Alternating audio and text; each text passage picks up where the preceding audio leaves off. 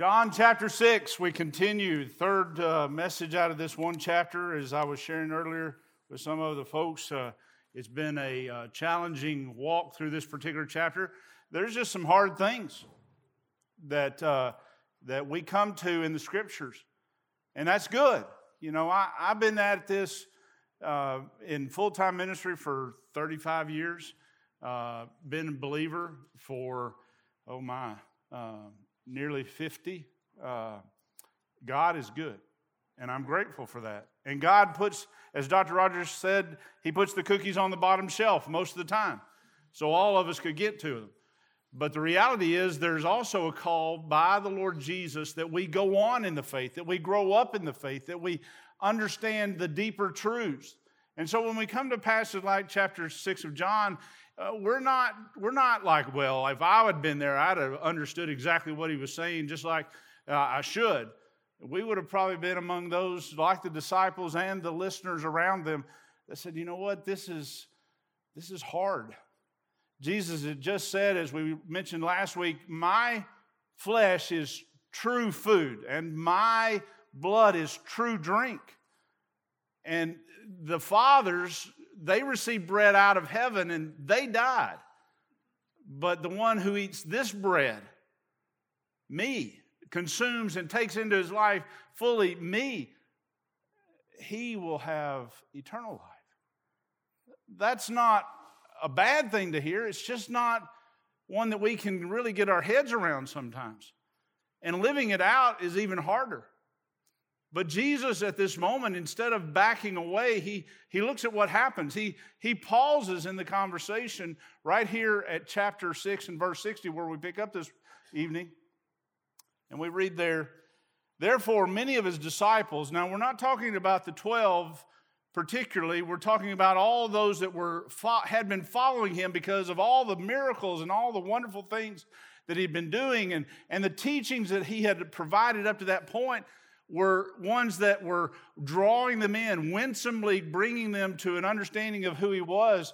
It says, therefore, many of his disciples, when they heard this idea that we have to consume, we have to drink his blood and eat his flesh, they were disconcerted, to say the least.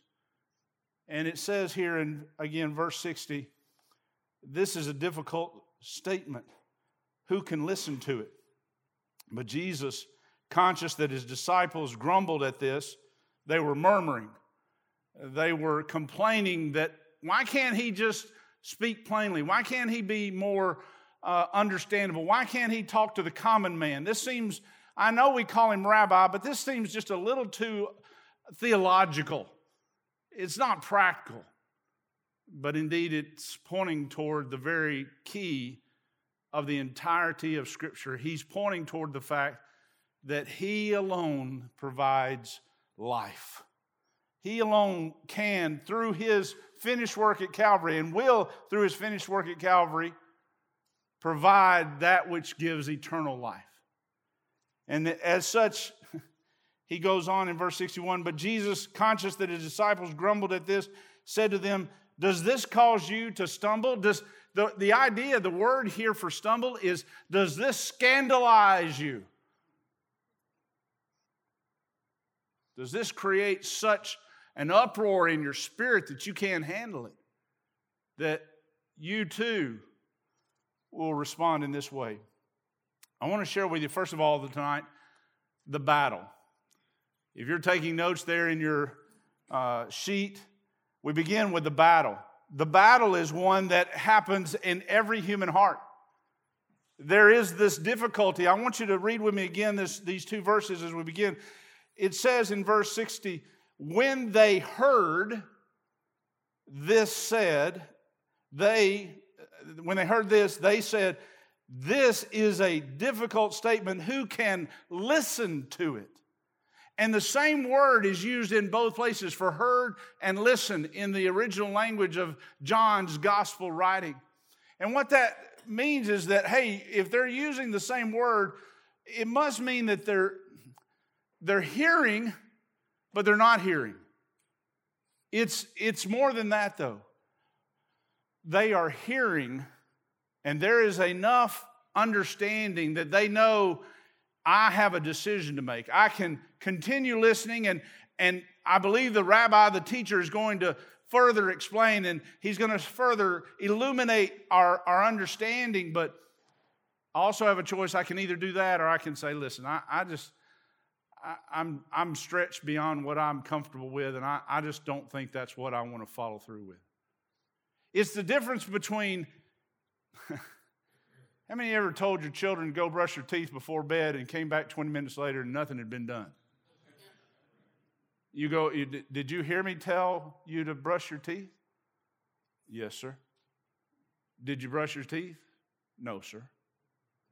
See, there's a problem between hearing and heeding, between being conscious of what is being said, being astute enough to hear it and grasp at least the beginnings of its application in your life, but not being conformed by it.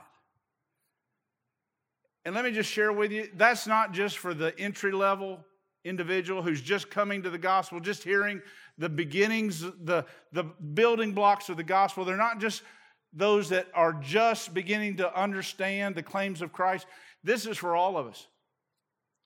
Because there were people who had just begun to follow because they had been fed a few days earlier. There were some that had been following him because they had heard about his miracles all along. There were these 12 that huddled around him closely that had left everything in order to be his disciples, to stay close enough where the dust off his feet would get on their feet. And yet all of them at this moment had been challenged by the message and words of Christ to say, are you going to step forward or are you going to step back? You see, a lot of times we as Christians, we hear what's said, but we're not really listening. We're comfortable with our own level of obedience instead of saying, Lord, there's still further to go. There's still more to understand. There's still more to apply. And if I don't stay close, I'm not gonna be able to experience that in my own life. The battle is real. There's a difference, again, between between hearing and heeding. It's the difficulty in the question of devotion. Are we going to truly be followers of Jesus Christ? Are we just going to be, well, my name's on the roll? You know, this Sunday afternoon when we went out, had a lot of reports back, had some great visits myself. I would love to say that all of the bags that we had with us resulted in a wonderful gospel conversation. That didn't happen. We've got to talk with about 25% of the people. But of those 25%, I would say out of the 3 or 4 that we got to even see a person, we had the opportunity to pray with 3 of those, and that was wonderful. But what if people were ready to receive Christ and we were still just, well, you know, I wish I could talk with you about that. I wish I could share Jesus with you, but, you know, we've got to get to the rest of these houses. We would never do that. But when Jesus speaks into our lives and we're reading, maybe it's in your morning devotion, maybe it's a hard saying of Christ like we've been looking at the last couple of weeks, and he says, listen, I want you, instead of lingering back and saying, well, maybe I'll figure that out some other time, I want you to lean into me. At that moment, we are just like those listening to Jesus Christ in chapter 6 of John. We have to make a decision. It may mean that we take a few minutes and say, are there some notes or some references beside this passage in my Bible that would allow me to look further into the claims of Christ at this moment? Do I have a Bible dictionary that would help me understand what he's saying? Is there a concordance that I could pick up and use to help me learn more and then live out what I'm learning? We have that kind of decision to make. Friends, I am a pastor teacher, and I love doing what I do. But let me just share with you, my job is not simply, and Brother Steve, I know he loves to tell the old story to those that know it best, seem hungering and thirsting to hear it like the rest. And he's so excited about this coming Sunday. Not that he's not excited about every Sunday. I mean, if you talk to him, he stays excited about the opportunity to preach. I resonate with that. But the reality is, this coming Sunday, there's nothing that's going to hold him back from sharing the entirety of the gospel in a way that people can respond. The Lord is calling you and I to respond too. Even when it's hard.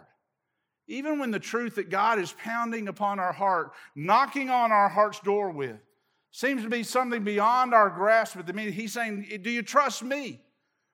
Because I found, folks, that God shows me. God grows me. God illuminates my heart and my mind as well when I'm already in motion, far more often than when I'm standing still and saying, okay, you got to help me here before I take another step. You see, that's demanding God show himself to us before we obey him. It's the idea that, God, I'm the one that's going to decide where we go next. No, child of God. You and I are to be following him even in the hard times, even when he's challenging us and stretching us. We're to say, this is the battle. Am I going to be the arbiter of what is true and best and good and right at this moment, or am I going to allow Christ to be that arbiter? Am I going to trust him with all that I am, even when he only shows me the next step? Oh, Pastor talks about all these folks with 5-year and 10-year plans and all this stuff. And I understand the necessity in many aspects of life to have a plan, to prepare for the future. But there's also, as our pastor is primed to remind us, there is a need for us to just simply say, if all I have is the next light enough for the next step, that's what I'm going to take. I'm just going to do what he says right now and trust that when I take that step, he'll show me enough for the next step. One step after another in obedience to him. That's the difference between just simply hearing and heeding. That's the battle that goes on in the human heart. Look with me again in this passage. Again, as we look at what the battle is, there's also, look with me there in verse 61. It says, but Jesus, conscious that his disciples, that is the larger number of those that had been following him, grumbled at this statement, this teaching about him being the bread and his flesh being true food and his blood being true drink. He said this. He said to them, does this cause you to stumble? Does this scandalize you? Does this cause you to be so uncertain that you're willing to back away? Does this cause you to stumble? You see, let me just share with you something. I believe at that moment he was looking at those right around him. Probably the 12, but maybe inclusive of some others as well. But those who were really sincere, you remember how Pastor Rogers used to tell folks to sit down front where the fountain was flowing? It's that kind of situation where those that really were already fully in, all in, were down front. And I believe Jesus was just saying, listen, does this cause you to want to walk away as well? Does this cause you to say, well, maybe I'm not so sure that this is the one that we had prayed for, hoped for, that had been prophesied? Does what's happening in this moment often cause you to doubt what God has done all along the way? As a pastor, I've seen that happen far too often. And let me just say, I'm not here to be judge, jury, or executioner. I'm just saying I'm an observer. I'm a court observer, okay? Not the judge. But what it seems to say is that as long as we can grasp what God is doing, as long as it looks like, even in the tough times, even in those things that were unexpected or undesired, but we see God's hand even in those tough times, we can, in at least our best effort to trust him, we do. And we keep going. But sometimes, friends, God says something, does something in our lives, and we're like, wait a minute, that's just a little too much. And I believe it's that kind of question that Jesus is asking. Does this scandalize you? Does this cause you to stumble in your faith toward me, in me? Does this cause you to want to back away and say, you know what, it'd be easier just to go along with the rest of the world? But let me tell you, the gospel is this, friends. It is a forsaking of the world, and it will cause a forsaking by the world of our lives. When you follow Jesus, you say, listen, it would be perhaps easier for a moment to follow the world and just back off all this, Jesus and discipleship and faith. But Christianity is not about being comfortable. It's not about the convenient. It's about a wholehearted surrender. Not a commitment, a wholehearted surrender to Jesus. I'm going to go on. And that's the battle. I wish, as I shared with you, I'm sitting here or standing here thinking, it will be, I'm about a year and a half, so I guess 48 and a half years ago I came to know Christ. Not 50, but 48. You say you're OCD. Probably, but let's go on. The reality is that I wish that at some point I had gotten to a plateau, a tabletop mountain like out in the west, in the southwest, all those mesas. I wish I had climbed that highest hill and it's just a mesa. And Lord, I'm just going to be able to walk a ways on a tabletop. And it's just be smooth and even. And Lord, can we just rest for a while? Because a lot of my Christian life, a lot of your Christian life, seemed like an uphill climb. Wouldn't it be nice just to be on a flat, paved, easy road for a while? That's not what taking up our cross and following Him is all about. It's a forsaking of this world, a forsaking of the comforts of this world, the ideas, the concepts. We often have more desire to fulfill the American dream than our Christian calling.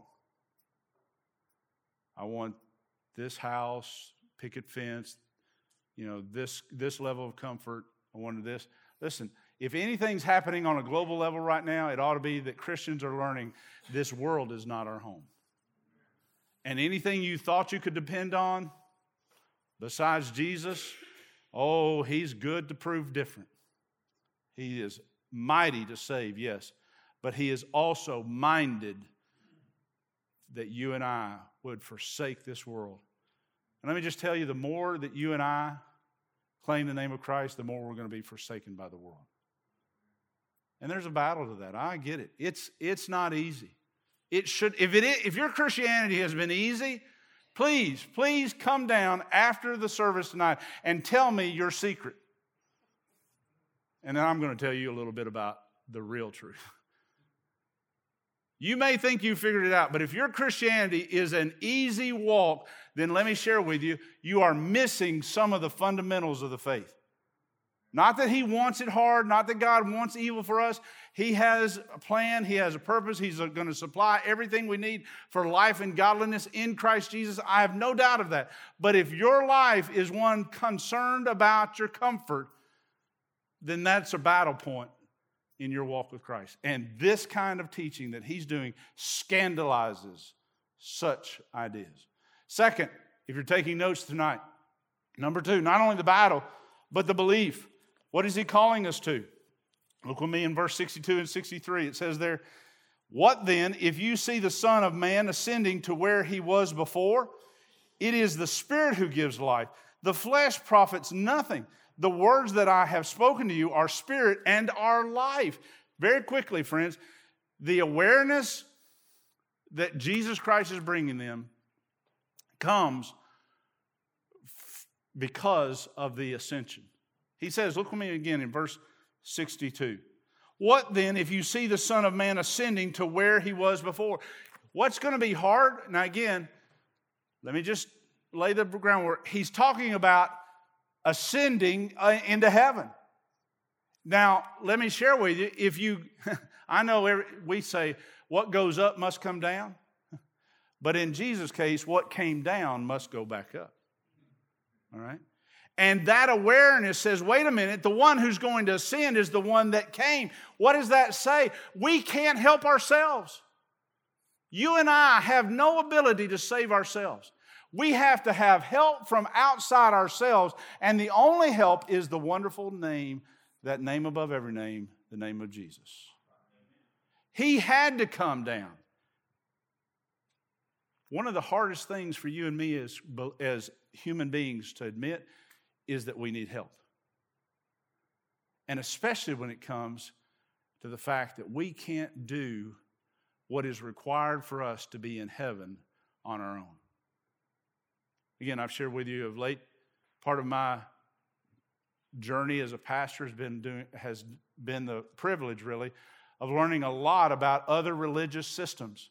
Islam, Hinduism, Buddhism, Zoroastrianism, Confucianism, what else? Folk religions of all kinds, pseudo-cults like the Mormons and the Jehovah's Witnesses. Sunday morning, I left. My wife, as you know, so many of you pray for her, and I'm so grateful. We're both so grateful. But she was just having a rough morning and wasn't able to come, and I said, that's okay. It's going to be Explore 101 luncheon, and then we're going to have the going out and knocking on doors this afternoon. You just rest today, and I'll see you when I get home after the going out into the neighborhoods. She said, okay. Well, between the luncheon and the going out, I went home. And she was surprised as I walked in the door. She said, Mike, what are you doing here? I thought you were going to stay at the church this afternoon. I said, yeah, but I realized when I took off my coat, because it's going to be warm, I look like a Mormon. I had a white shirt and dark pants on, and I thought, I know I'm going to represent, a religious belief system, but I don't want to misrepresent Jesus. I'm going to change into some more comfortable clothes. And sure enough, had a great afternoon. But all that said, you and I have to understand all those other religious systems that people are on guard about or they've bought into. I was a kid, just a little extra here. I was a kid who, my mom and dad both worked when my brother and I were young. And so we had the sweetest lady, Miss Lorene, that kept us as children before we went to school, during the summers, after we got off the bus from school, just like a second or third grandmother to my brother and I. Wonderful lady. But one of the things she would allow us to do, right or wrong, I'll probably have therapy for it after, years, but was that she let us watch too much rerun TV. Now I'm a child of the 70s, okay? So black and white reruns of all the old shows were there. And one of them, I didn't really like it, but some of the other folks that were in her home in the afternoons liked the Addams Family. Yep, that's it. Now, today I'm just doing some research, and for some reason, I don't know what algorithm the internet had on me, but the guy that played Mr. Addams, the father, Aston, I think is his last name, he came up. I thought, well, there's a blast from the past. And so, how your mind does, I just read a few. Well, at the very end of the article, which was very brief, it said, he practices, and it's a form of Buddhism. Lives in Philadelphia or somewhere up north, and he practices this form of Buddhism. I thought, wow. I don't know that man at all, except by his TV personas. But you know what? Maybe it was because of what I'm thinking about in preaching tonight, but I just stopped for a moment. I said, Lord, I don't know how in the world you could intersect this man's life at 93 years of age with the gospel, but if you can, now would be a good time before it's everlasting too late. This evening, you and I need to understand that what we believe is really, really key. Do we understand we can't help ourselves? We can't do enough good things, and Buddhism is built around good deeds. It's not even really doesn't have much thought about the afterlife. It's just being a good person while you're here. Oh, friends, good morality is never enough. to gain heaven. You and I need to understand that our beliefs matter. But not only does an awareness that He's going to ascend one day tell us that He had to descend because we couldn't help ourselves, but also, look with me again, there in verse 63. It is the Spirit who gives life, the flesh profits a little. No, that's not what it says. Nothing. Your good deeds, my good deeds, the fact that we're regular attenders to any religious group, Bellevue Baptist Church or any other place, has no difference in our salvation. I'm not saying it's not important. I'm not saying it's not helpful for your growth as a Christian to be in a God-honoring, Christ-centered, Bible-based church. No doubt about it. But going to church, being an attender, doesn't save. But you and I need to understand, while our flesh does nothing to profit us in the sense of our salvation and our eternal destiny, the Spirit of God does. Once we realize we can't help ourselves, we're ready to receive what the Spirit has. And we're willing to lean in, even when it's hard, even when we're not sure we've got a clear understanding of what the Lord's saying to us. When we lean in, He gives greater understanding. He continues to lead us toward Himself. Christ is not putting us on a 12-step program. He's asking us to enter into a relationship with Him that grows day by day by day by day as every one of them pass by. The Scripture goes on to say, number 3, not only the battle and the belief, but also the breach. The breach that happens, this divide. Look with me in verse 64. It says there, but there are some of you who do not believe. For Jesus knew from the beginning who they were who did not believe and who it was that would betray Him. Verse 65 goes on, and He was saying, for this reason I have said to you that no one can come to me unless it has been granted him from the Father. As a result of this, if they weren't already beginning to leave, as a result of this statement, or this speech that you can put there, many of His disciples withdrew and were not walking with Him anymore. So Jesus said to the 12, you do not want to go away also, do you? The breach is that decision that many were making as they listened to Jesus' teachings. It's a breach that happens on a personal level and a public level many times and in many places when the gospel is preached even today. The breach, first of all, is not a lack of information. That's not the cause. You and I do not, as believers, have to worry that if we tell people more about Jesus, somehow that's going to drive them further away from Him. Well, I don't want to offend. It kind of, if it offends, then they won't listen. I'm not saying be offensive is okay. If you're just odd, if you're just caustic, if you're unkind, if you're overbearing in your witness, please understand me, stop it. Okay? That's not Christ. That's you wanting to be right, you wanting to prove a point, you wanting to win an argument. That's not what we're about. We're to be witnesses of Christ. And the best witness is one who's truly been changed.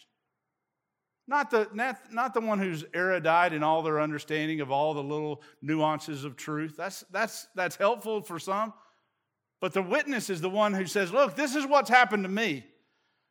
And I don't want to get into some long discussion about what others have said to you or how you felt when you were around other Christians. I'm just telling you, I'm not trying to sell you anything. I'm just telling you this is how my life was changed by the man called Jesus Christ.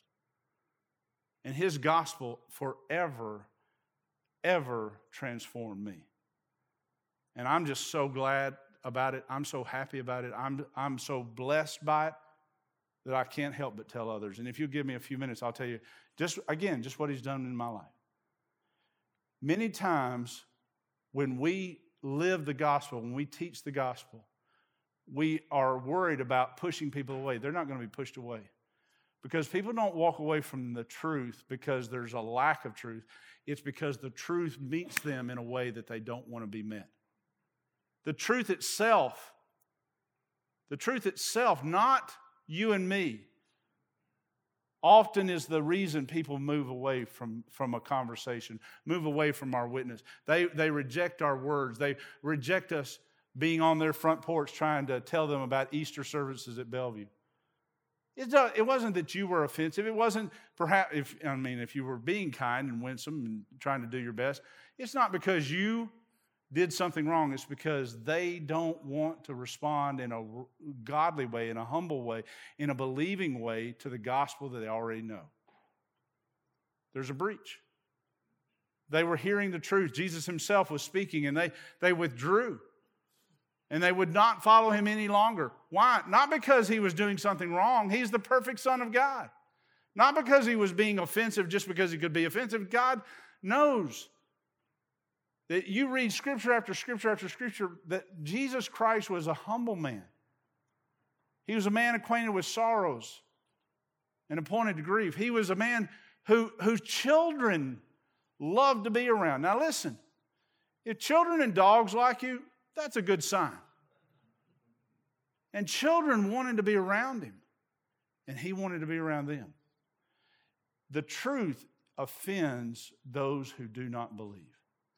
There's a breach not because there's not a witness, not because the word is not accurate, the word is not powerful. It's because it is, and they don't want it. You and I, again, need to understand the human heart, apart from the grace of God, is a dark and evil thing.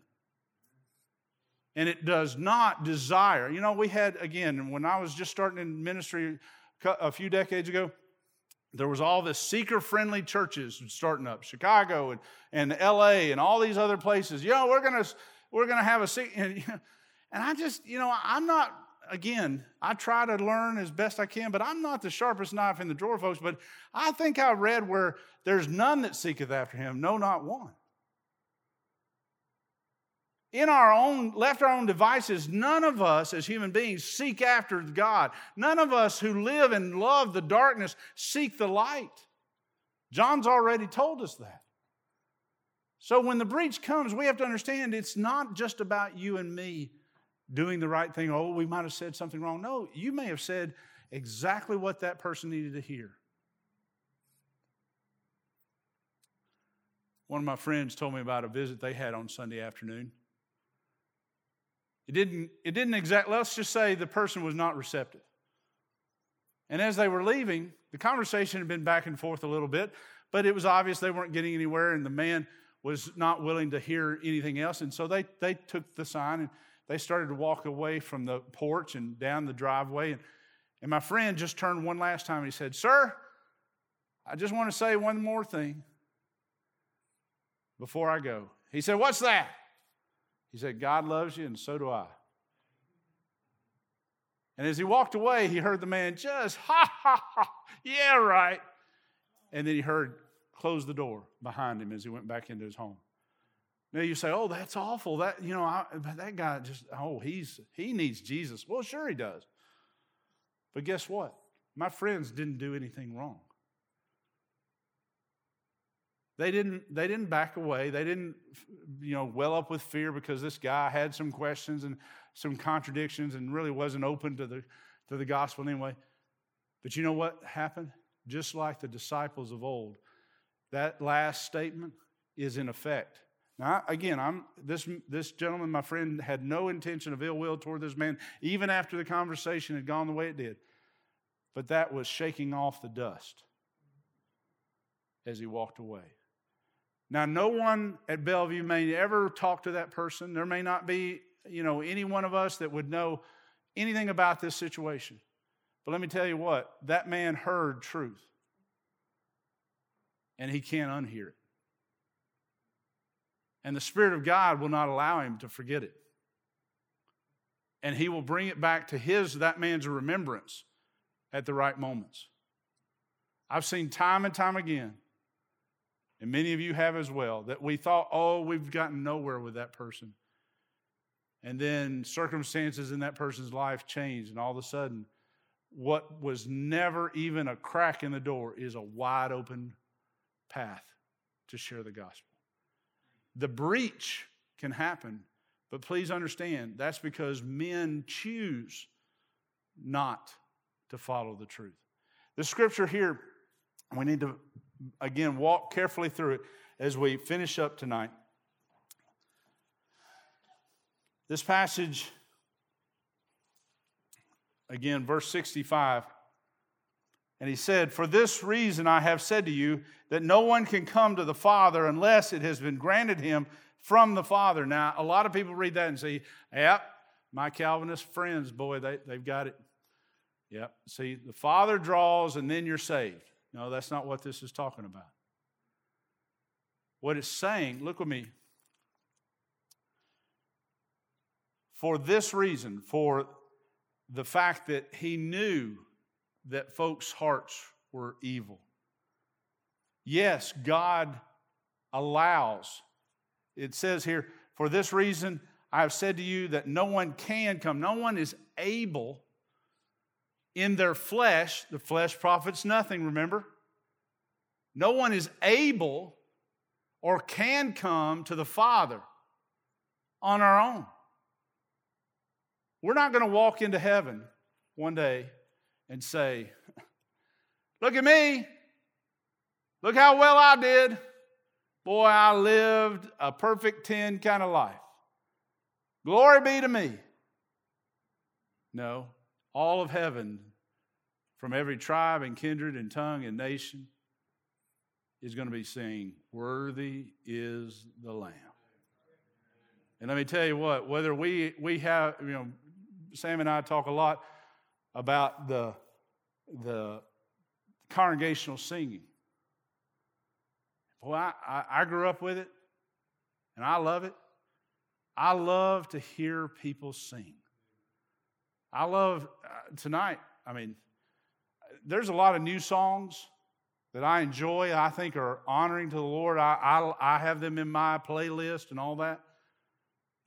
But there's something, when you sing the songs like we sang tonight in that congregational singing time, that just resonate, just swell up my heart to say, yes, that's not only a great memory with me standing next to my mom and dad and my brother on the other side of me on that pew at Lincoln Heights Baptist Church in Little Tullahoma, Tennessee, on the wrong side of the tracks by some people's estimation. But oh, how wonderful that was. That's a sweet memory, but guess what? Every time I sing Amazing Grace, it's not just because it's the most famous Christian hymn in all of history, but it's great theology. 'Twas grace that taught my heart to fear. Do you understand what that's saying? God draws men to himself by causing us to fear the very wrath of God that is justly upon every one of us. And then the second half of that verse, and grace my fears relieved. You see, the same grace that causes me to fear before a holy God because of my sin is also the one that tells me he, because of his great love, has graciously, benevolently offered me a way of salvation. You see, the Father calls us. The Bible tells us over and over and over again that he would that all men should be saved. The heart of God in countless ways is displayed. God does not want anyone to perish, but that all would come to redemption and salvation in Jesus Christ. People aren't saved because God chooses this group and not that group. No. We're saved when we respond to an already open offer. His arms, his hands open wide. Anyone, whosoever will, may come. He makes it possible. He grants it. But if he hadn't provided a way, if he hadn't wooed us, If he hadn't had said, look, here's salvation, here's your sin, but here's salvation, that's grace. If he hadn't worked in our lives, drawing us to himself, he leaves the choice to us, but he forces no man to be saved, and he forces no man to stay lost. Scripture here says, yes, there's a battle. Yes, there is belief that has to be understood. Yes, there's a breach that happens between God and man because of our rejection of truth. Fourth, the blessing. Verse 68. Simon Peter answered him, Lord, to whom shall we go? You have the words of eternal life. We have believed and have come to know that you are the Holy One of God. Oh my. What a wonderful statement. Unlike the Synoptic Gospels where Jesus asks, who do men say that I am? And then he turns and says, who do you say that I am? And Peter says, thou art the Christ, the Son of the living God. John says it a little different. He remembers it and records it at the inspiration of the Holy Spirit a little differently. But here, that same kind of testimony comes out of Peter the apostle's mouth. But I love what he says. Where else shall we go? What other options? There are none. You, Lord, you have the words of eternal life. You're the only one that offers hope. You know why it grieves me to see Mr. Aston, the actor in the Addams Family, practicing Buddhism? Because of the darkness of that religious system. There's no hope in it. There's no joy in it.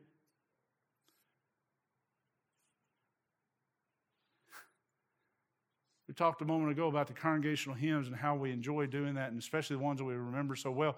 But guess what? Christians are the only one that sing like that. There's no choral congregational hymn tradition in Islam. There's no such thing in Buddhism or Hinduism. Now, does that mean there's no music? I'm not saying there's no music. There's no celebration music. There's no worship music like our music. They make a lot of sounds. Have you ever seen those documentaries where the orange-clad Buddhist monks are up on some mountain and their throats are warbling all at the same time? People say, oh, that's amazing. Yeah, it's amazingly stupid. I'm sorry, Mom, didn't need to say that word, stupid. I said it twice. Oh, my goodness. There's no hope in that. There is no joy in that. There's no comfort in that. There's no peace in reminding ourselves of what Buddha or Muhammad did, but what Christ did. Oh, what celebration we have. Why? Oh, because there's no story like his story. He has the words of eternal life. Last and finally, there's the battle first. There's the belief that he talks about is incumbent upon all who would follow him. There's a breach that we have to understand, a breach caused by sin, and this is no small matter, this sin nature of ours. There is the blessings, yes, the blessings of knowing him, because he has the words of life, and he is, as Peter said, the Holy One of God. But last and finally, Jesus ends this chapter with a bulletin. A take note moment. Jesus answered them, did I myself not choose you, the 12, and yet one of you is a devil? Now he meant Judas, the son of Simon Iscariot, for he, one of the 12, was going to betray him.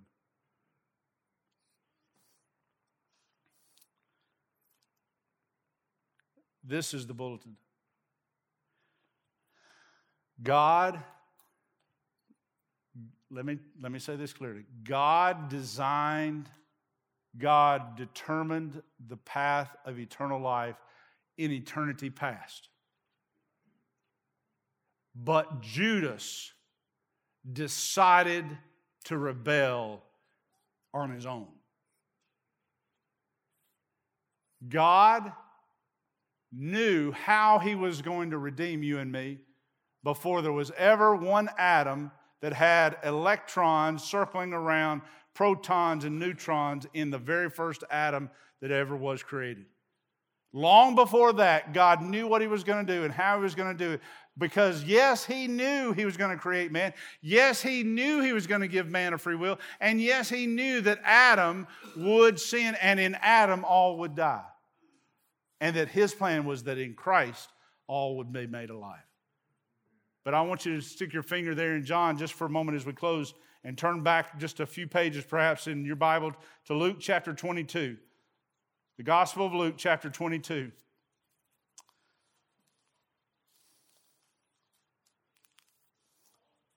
Remember I said, before the foundations of the world was laid, the Lamb was slain. God knew how he was going to redeem us long before there ever was a need. He had a plan of redemption.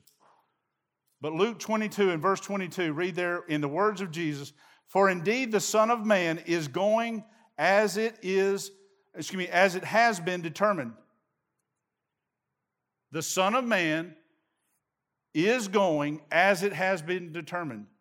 I'm going to the cross because that was the determined counsel of the triune God. But woe to that man by whom he is betrayed. God determined the manner of salvation, but Judas chose his diabolical, devilish betrayal. He wasn't a pawn that he couldn't do anything but that. Judas chose his rebellious betrayal. And let me just share with you. Men and women go out into eternity without Christ, not because God made them do that, but because they choose to reject the one who is the Holy One of God, the one who has the words of eternal life. Let's pray. Father, what an incredible reminder of our responsibility to preach the words, the blessings of eternal life, your words to those around us. And especially on this Wednesday. I don't know how, I didn't plan it. I wish I was that smart, but I'm sure not. But today in Christianity is Wednesday of Passion Week. This is the time when historically Christians have believed that this was the time when Judas made the bargain for 30 pieces of silver. Lord, today we don't commemorate it in celebration, but with somberness of heart, we realize our sin is so deep and so broad and so wide and so high. And yet you have given us the words of eternal life. You give us hope in the midst of a dark world. And the greatest bargain Wednesday that has ever been known might be for many here tonight. A moment where we say, like Peter, Lord, where else would we go? You have the words of eternal life. Father, help us to be men and women who boldly share the transforming power of that eternal life that we've received. May we do it with our neighbors, the lady that checks us out at the grocery store, that one who helps us as we check into a doctor's appointment, family that don't know you that will be around this weekend. Whatever opportunities, Father, help us to be people who, because we have come to you, we can go nowhere else because you have words of eternal life. And you offer anyone and everyone that opportunity to know you and to follow you. We rejoice in that. We celebrate that. We thank you. Oh, Lord, we thank you for tonight and for the truth of your word. For it's in Christ's name we pray. Amen.